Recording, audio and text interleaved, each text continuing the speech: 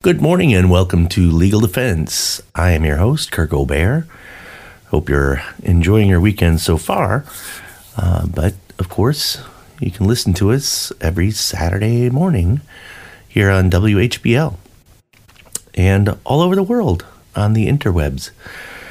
So, I don't know how many of you were following the Alex Murdaugh. It's pronounced a number of different ways by the media. I would say Murdaugh, trial that actually wrapped up this week, and very lengthy trial with a lot of dynamics and all kinds of disputes over how things happened, how the investigation worked. But a big feature of the case was that Alex Murdaugh testified in his own behalf. And I wanted to talk about the significance of that in criminal cases.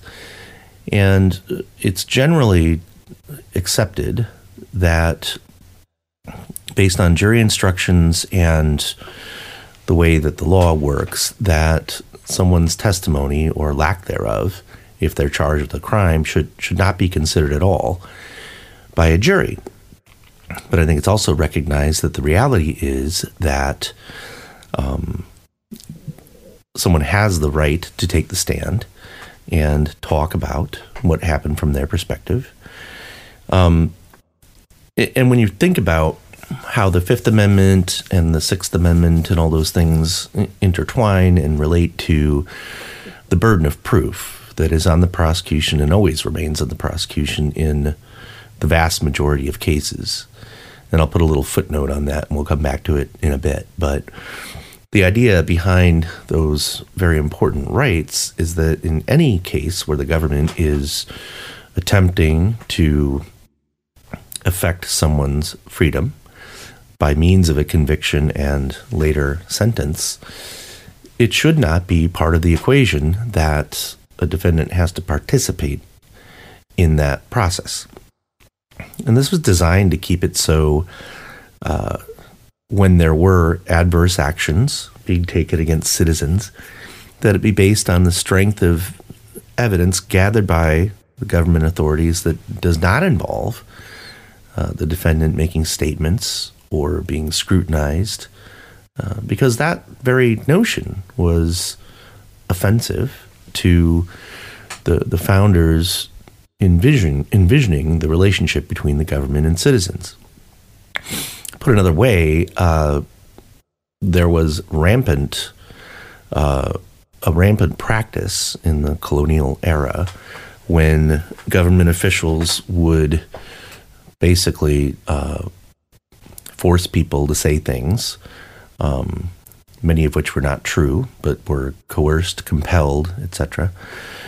But in addition to that, this recognizes a long-standing reality that when you have people whose jobs rely upon obtaining evidence, it's certainly easier to put someone on the spot and then gauge their reactions, verbally, non-verbally, and add layers of investigatorial opinion on top of that. And what I mean by that is that there are many, many cases where someone may be interrogated and they deny what they're accused of, but the manner in which they denied it, or how they phrased something, or the fact that they seemed to be evasive or uncomfortable or didn't make eye contact, all kinds of stuff that, really shouldn't be part of the equation at all, becomes a centerpiece of the case.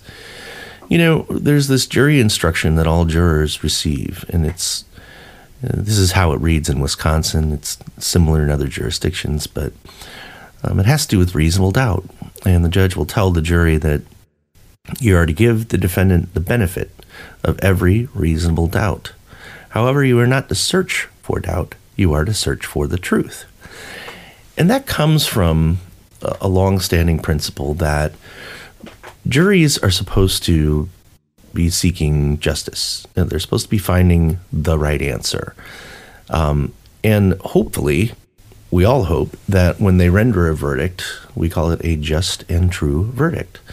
Those are two things. Just means that it was properly obtained, that the burden of proof remaining on the prosecution was respected, that there were no adverse inferences from the various aspect of the trials that would unfairly prejudice a defendant, but a true verdict. So what does that mean? Does it mean that whatever the prosecution alleges that the person did is in fact what the person did and how the person did it?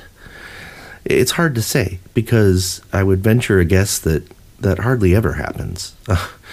And if you can think about the way that a development of a case works, the gathering of evidence, the filing of charges, proceeding to trial, and you've all seen it on TV, or if you've been in court and observed a trial, you know that because it is an adversarial system, I know we're using that word a lot, but it's one side against the other.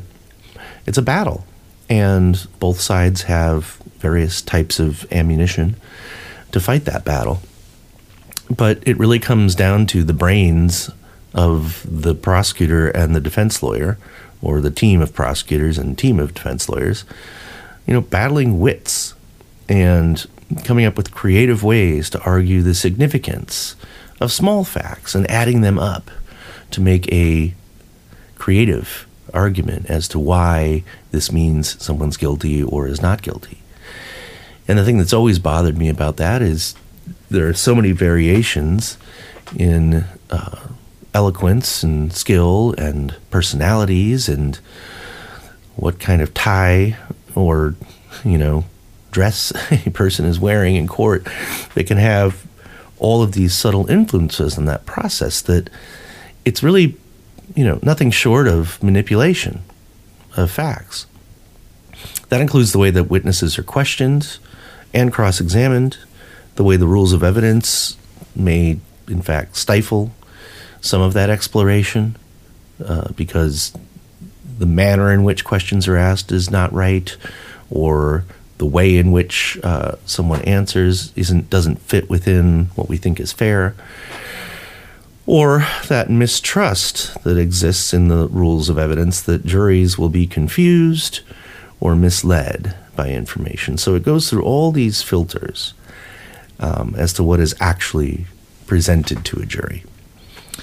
And to say in the end that what is being presented to them is the quote-unquote truth, or that it leads to a true verdict, is really kind of bizarre, because that's not how trials work. And that might seem odd, that might seem crazy, like, why are we even doing these trials then if it doesn't have anything to do with reality because of all these filters that are in place?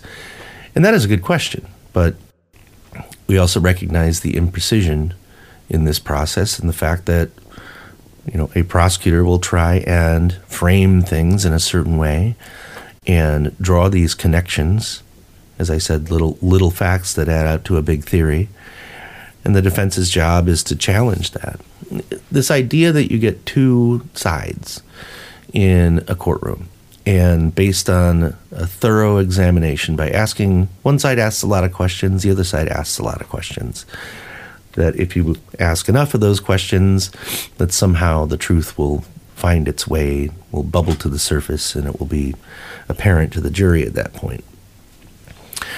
Well, it's kind of fiction to believe that when a jury is seeking, quote unquote, the truth, that it's done well through this process. Now, we have to believe that it works, because otherwise we wouldn't have a society that could have this process in place. As I said many times before, this is a process that is well more than 300 years old that we go through, where people get on the stand and jurors watch the person and they analyze the believability or the reliability of the statements that are being made in court. And funny that we don't have any better way of doing it after all this time. And there have been advances on what's allowed and what isn't. And of course, there's been a recent trend in allowing more leeway for the prosecution as it relates to people who are designated as victims or witnesses of a crime, to help the prosecution a little bit. We're still struggling with how to do that because it's kind of still winding its way through the system and the courts and everything else. But we'll talk a little bit more about the Murdaugh trial, what happened, and some of my opinions about why the verdict is what it is. And we'll talk about that when we come back, right after these messages. Welcome back. If you watched the Alex Murdaugh trial taking place in South Carolina, you probably know that Murdaugh was found guilty of the murder of his family. And a centerpiece of the case was the fact that Murdaugh himself took the stand and testified and then was cross-examined. And this was all something that occurred for hours and hours and hours of testimony. And what I want to talk about is, first of all, how do I think that impacted the jury's verdict? And I'll point out that they only deliberated for 3 hours, in spite of the fact that this was a very complex, multi-day, very long, complicated trial. And when you get a verdict that quick in a case where there's obviously a lot to contemplate, that tends to tell us that there was something that was just overwhelmingly convincing, some aspect of the case that the jury didn't even need a whole lot of time to really thoroughly discuss. Well, for such a long trial and for so many issues that were raised, 3 hours is an extraordinarily quick verdict. Now, sometimes a quick verdict can be not guilty because the state utterly failed to meet their burden of proof, and that's obvious by the time the jury begins deliberating. But other times, as this, by the time jurors get to start their deliberations, it must have been very clear to all those concerned that he was guilty. And I think that the fact that he took the stand and was grilled on all this stuff, and if you saw any of it, there's emotion involved. We're talking about an extremely violent act. And there were a lot of things in Murdaugh's past that did not help him. His drug addiction, stealing from the firm that he worked for, all kinds of things that made him look bad that would not have necessarily come into play, at least not as centrally focused in the case if he had not taken the stand.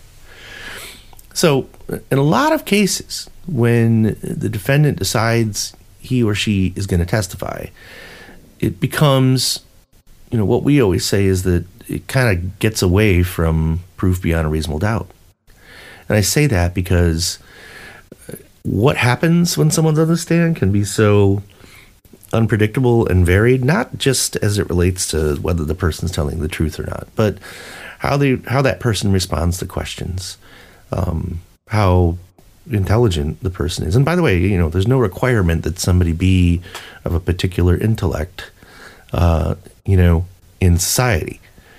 Someone can be, very nervous in public. Someone can not be very articulate. Someone can be relatively uneducated. And none of those things have anything to do with whether someone is or isn't capable of taking the stand. But let's start with the ground rules. The ground rules in any case is that the defendant does not have to testify, and the prosecution can't compel that.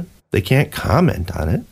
They can't bring in evidence that the person invoked the right to remain silent or the right to counsel at some previous point, because it's a right that it doesn't matter why someone exercises that. And when they do, it's off limits.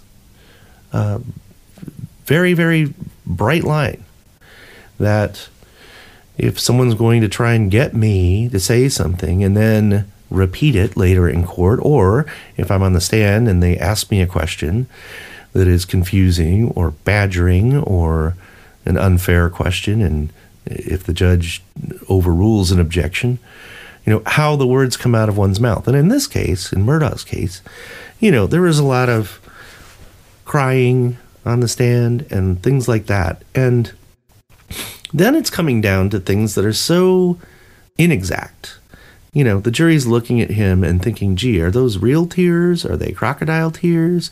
Is he putting on a show? How good of an actor is this person? Or do I genuinely feel sorry for him? And on and on and on.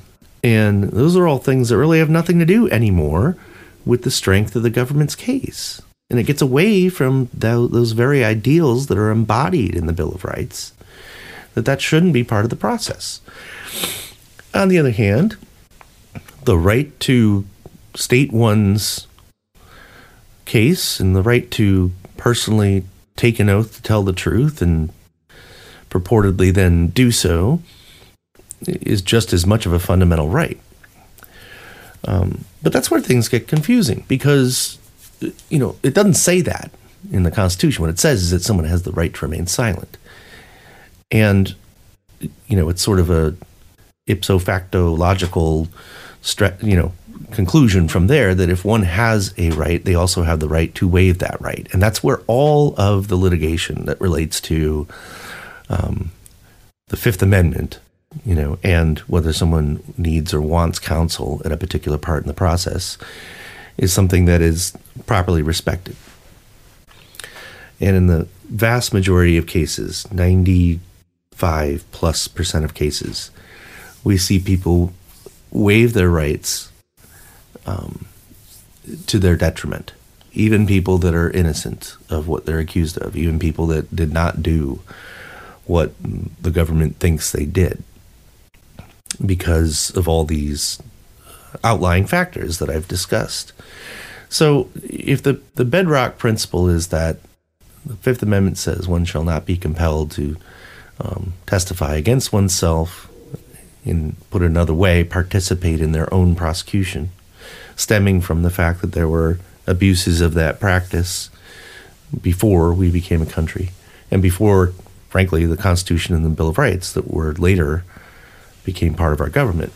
The fact that they're there to protect us from basically too much power in the government, it's very ironic that it's traditional and pervasive that those rights are frequently waived for one reason or another. So, looking back at this Murdaugh case, Monday morning quarterbacking or hindsight's 20/20, you can always say those types of things, probably would not have been a good idea for him to testify, right?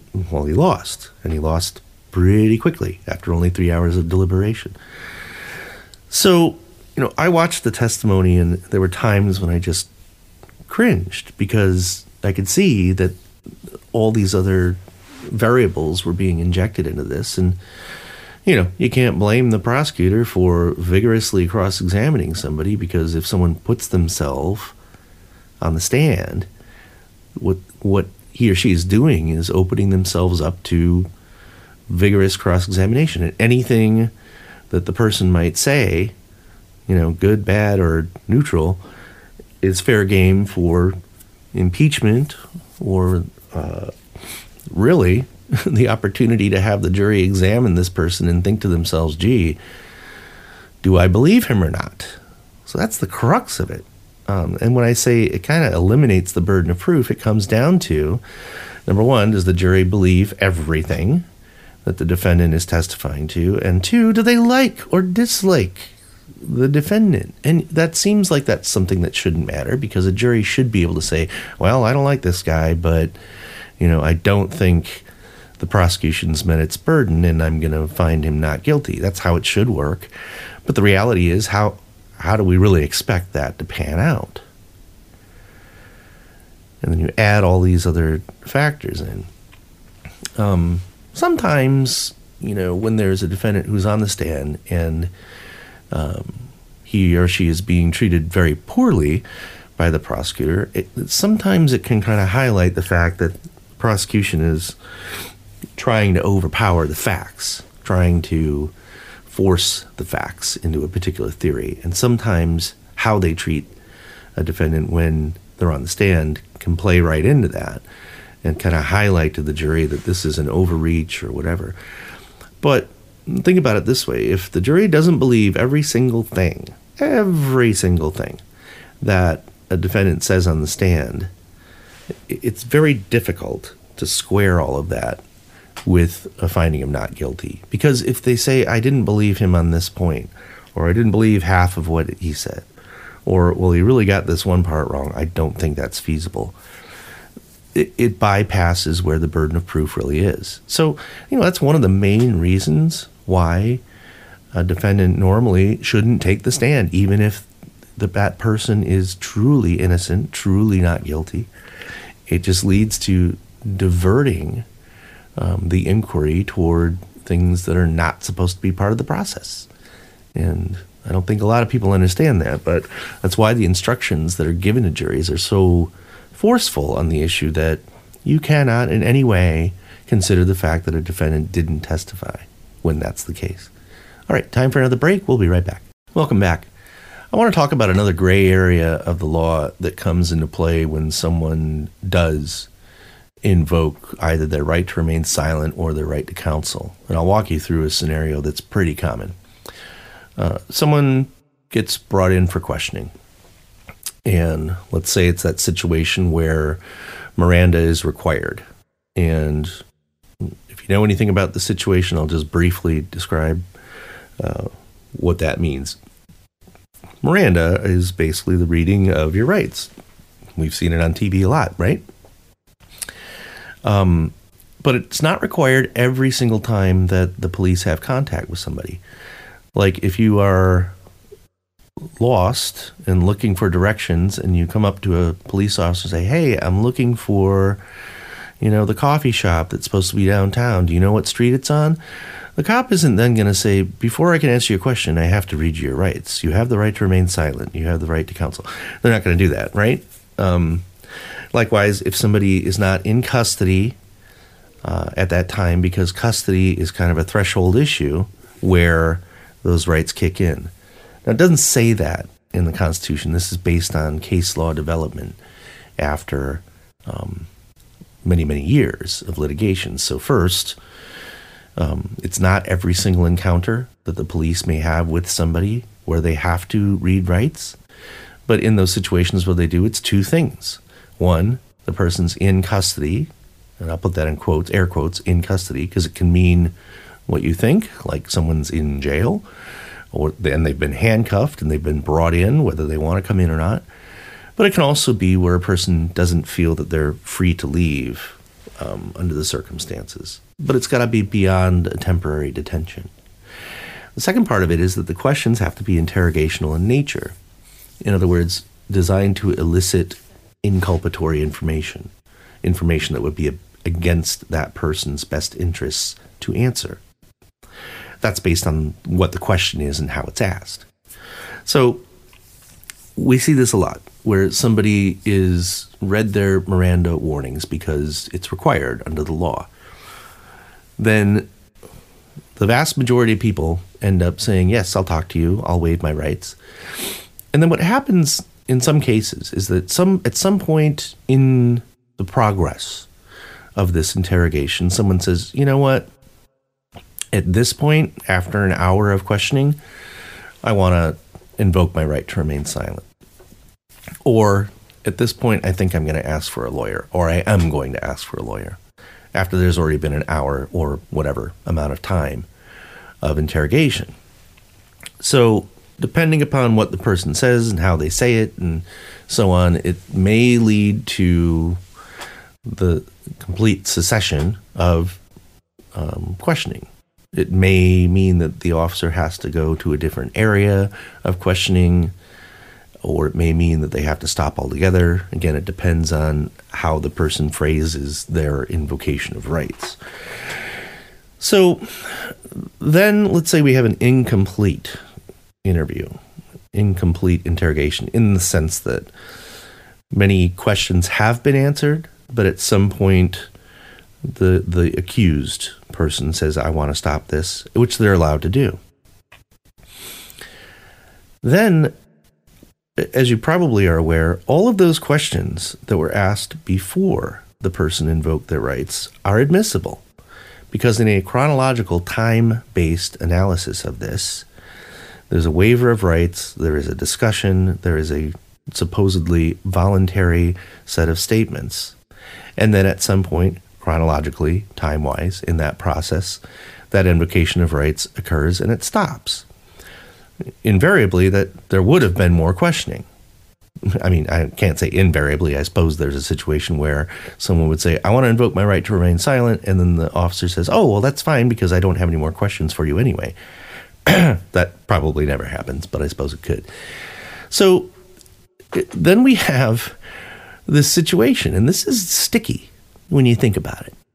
So now the prosecution has some statements that they would like to present to the jury. They may be, in fact, against the person's interest, or they may appear to be that way. And it gets sticky because a lot of times prosecutors will say, well, when you interviewed the defendant, you asked him this and he said that. Yes, but did he say anything about such and such, which is basically where that's the question where the person invoked their right to remain silent, okay? In that scenario, prosecutor can't comment on the fact that that invocation was made, can't say, hey, he wanted to remain silent on that, right? Because that would imply guilt, and it also, if you think in the bigger picture, if that were the case, then the silence would be used against the person. Remember, that's part of Miranda. Your silence cannot be used against you. So what we see prosecutors do a lot of is that, in fact, they are using someone's silence against them because an interview was incomplete. It's a trick. And they do it all the time. And it's actually permitted in many circumstances. And this bothers me tremendously. So someone says, I'm not going to talk anymore. The question you just asked went too far. Or they don't even have to provide an explanation. They just say, I plead the fifth. And then the fact that the person said, I want to remain silent, cannot be told to the jury. But what we see so many times is the prosecution say, well, during your questioning of the defendant, did he truthfully tell, I can't say truthfully, but did he tell you that he drove the vehicle from the scene? Was that something that he answered questions about? Or did you have a chance to ask? All different ways that you can word this, where the prosecutor wants to piggyback, get ride on the fact that there really was an invocation of silence that can't be commented on, but in a sort of backdoor way is trying to get the jury to know that it was an area that was not covered for whatever reason, speculative or otherwise, that was not something that the defendant was willing to talk about or provided a sufficient answer to. You see where I'm going with this. So this is a very complex reason why, and it does happen a lot, where there isn't a waiver of rights and then there becomes one in the process. And of course, the jury can't hear about any of that. Yet, the prosecution has some ammunition to talk about what was discussed, but what they try and do oftentimes is twist that around to say, during the course of this interview, you wanted to know, where he was on March 7th, and he didn't give you a satisfactory answer, So it really is commenting on that right to remain silent. And a lot of judges will allow that, even though, it's a trick and it's really not honest when it comes to what the prosecutions are trying to achieve here. But again, and by the way, that can happen even if the defendant doesn't take the stand.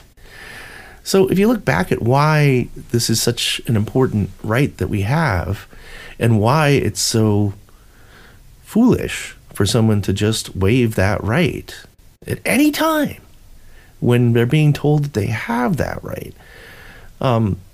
They're just giving someone else an opportunity to twist things, present it in whatever way they want. And don't forget, these are all people that are going to perceive that the person's guilty no matter what they say, which is, again, the essence of that right. And if you think about it, the combination of the right to remain silent and the right to counsel, because what is the right to counsel? The right to assistance of someone who's trained in the law to challenge evidence, to be your representative, but more importantly, your spokesperson, so that you're not the one talking in those scenarios. So that the statements that come down to legal principles and how burdens of proof are there and whether or not they've been met are addressed by somebody who can speak on behalf of somebody else. Because otherwise, the right to remain silent doesn't mean anything, right? So if we didn't have the right to counsel and someone gets brought in, they don't have a quote-unquote spokesperson or representative, how can you exercise your right to remain silent? Because you'd have to talk if you're going to do anything, right? So they're intertwined. They're both very important as part of the process. And when we see these attempts for the prosecution to twist things around in such a way that they really want to bypass it, they really want to leave the jury with the impression that what they know is actually an invocation of a right. They want it to appear that it's tied to dishonesty in some way, which is exactly what's forbidden. But it's an old trick, and we see it a lot. And, it's just one of those areas where the exceptions have swallowed the rule. Anyway, time for another break. We'll be right back. So here's another thing you might not know about the decision that a defendant in a case makes about testifying or not. That's the decision of the defendant who's on trial, not the lawyers, not the defense attorney. And I think a lot of people are under the impression that the lawyer gets to decide if the client takes the stand or not.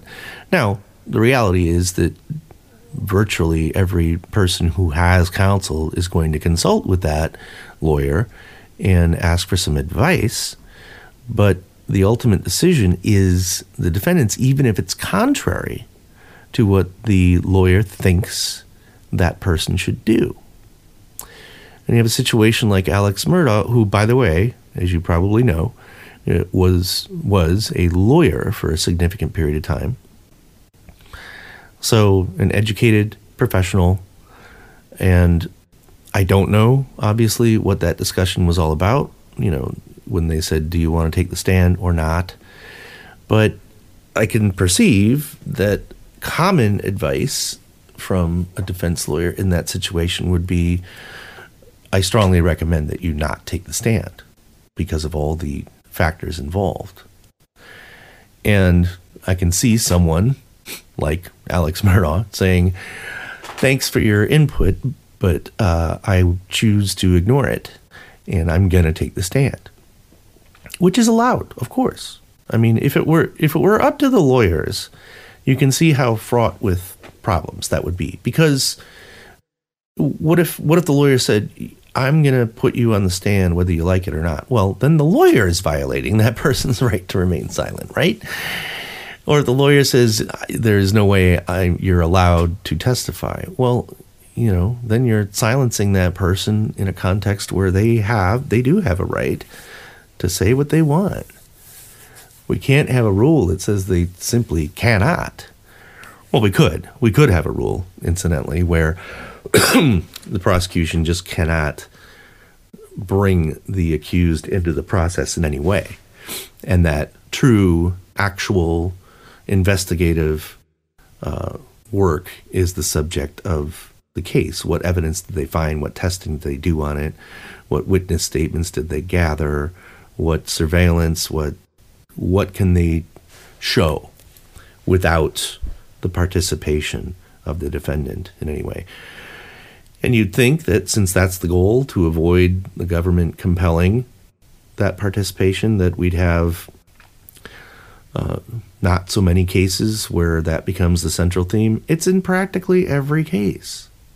So the ambitions of our founding fathers to keep those rights strong and intact, to keep the government's power at bay, and to keep that relationship between citizens and the government one where we are supposed to enjoy the freedoms of being American citizens, United States citizens, to allow us to have a pride in our sense of freedom is really gone because of these tactics and the way that these things end up playing out. So going back to this decision to testify, again, this is something that the defendant decides that on his or her own, with advice, of course.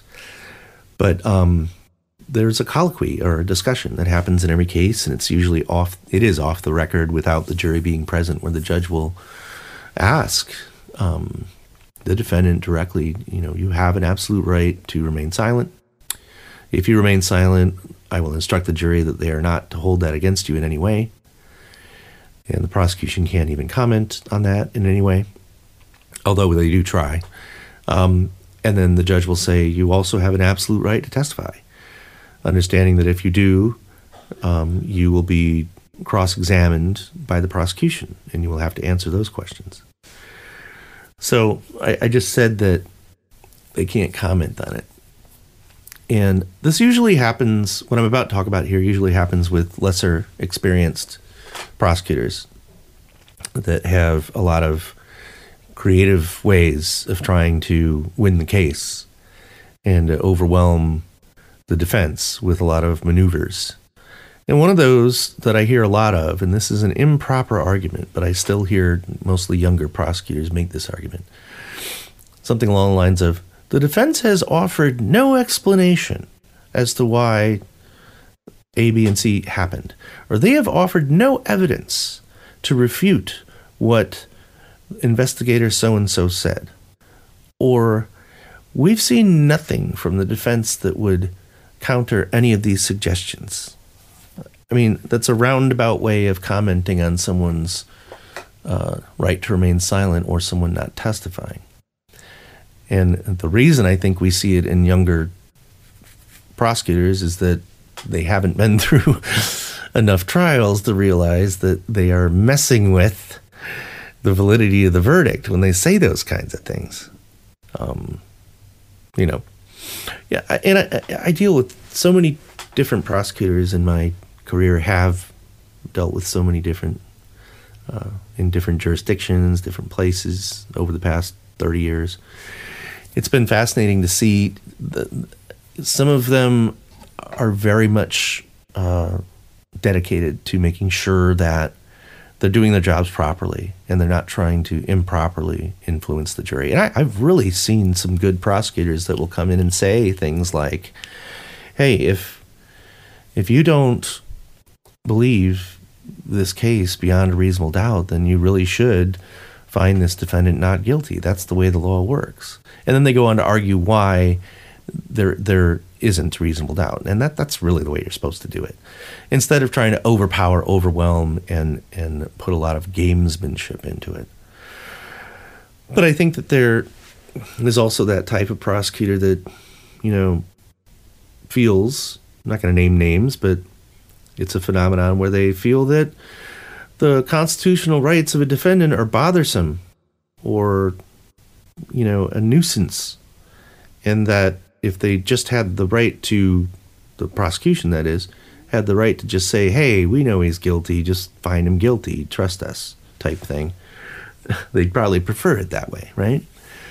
So that's an attitude that really, it trickles down all the way to law enforcement. And, it's kind of ingrained into procedures. And I'm not saying this is true everywhere, of course. But we see case after case after case that go up on appeal where there's no secret that the police were trying to avoid a situation where someone would invoke their rights. And there's a certain amount of dishonesty and trickery that is allowed, specifically allowed, in that process, based on the age-old assumption, which is 100% not true, but the age-old assumption that an innocent person wouldn't say something that could hurt them. Crazy, right? Because it happens all the time. Happens like all the time.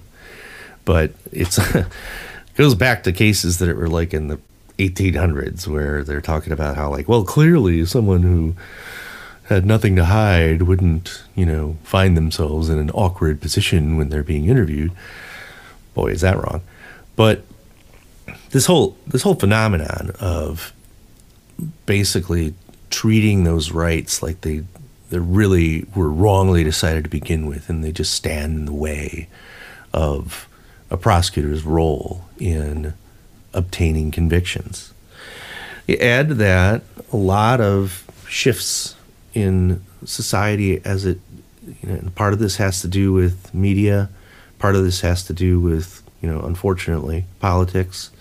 A lot of it has to do with people's perception, whether accurate or not, about their own personal safety in our society. And, the more that we are aware of things that are happening, not just in our town, but in adjacent towns and in big cities and all over the country, and the way things get reported when really bad things happen, it brings it all closer to home, even if it isn't close to home. But, it feeds into this fear that the things that we all work for to have a safe, productive, and rewarding life in our local communities or in our big cities wherever we live, people view the existence of crime as a threat to that existence and as a loss of control over one's own destiny. And we keep trying to invent ways to make the law more or less stronger as it relates to taking bad guys and girls off the street and put them in prison. And the sacrifice to the system that is borne out is that sometimes it becomes very inconvenient to respect someone's rights and at the same time fight this war on crime. So very complicated. But there are people that believe that even though we have those rights, they really are just there to stand in the way of bigger ambitions. So with that, I'll leave you till next week. Tune in next week as you can, every week, right here on 1330 and 101.5 WHBL. This has been Legal Defense. Have a great weekend.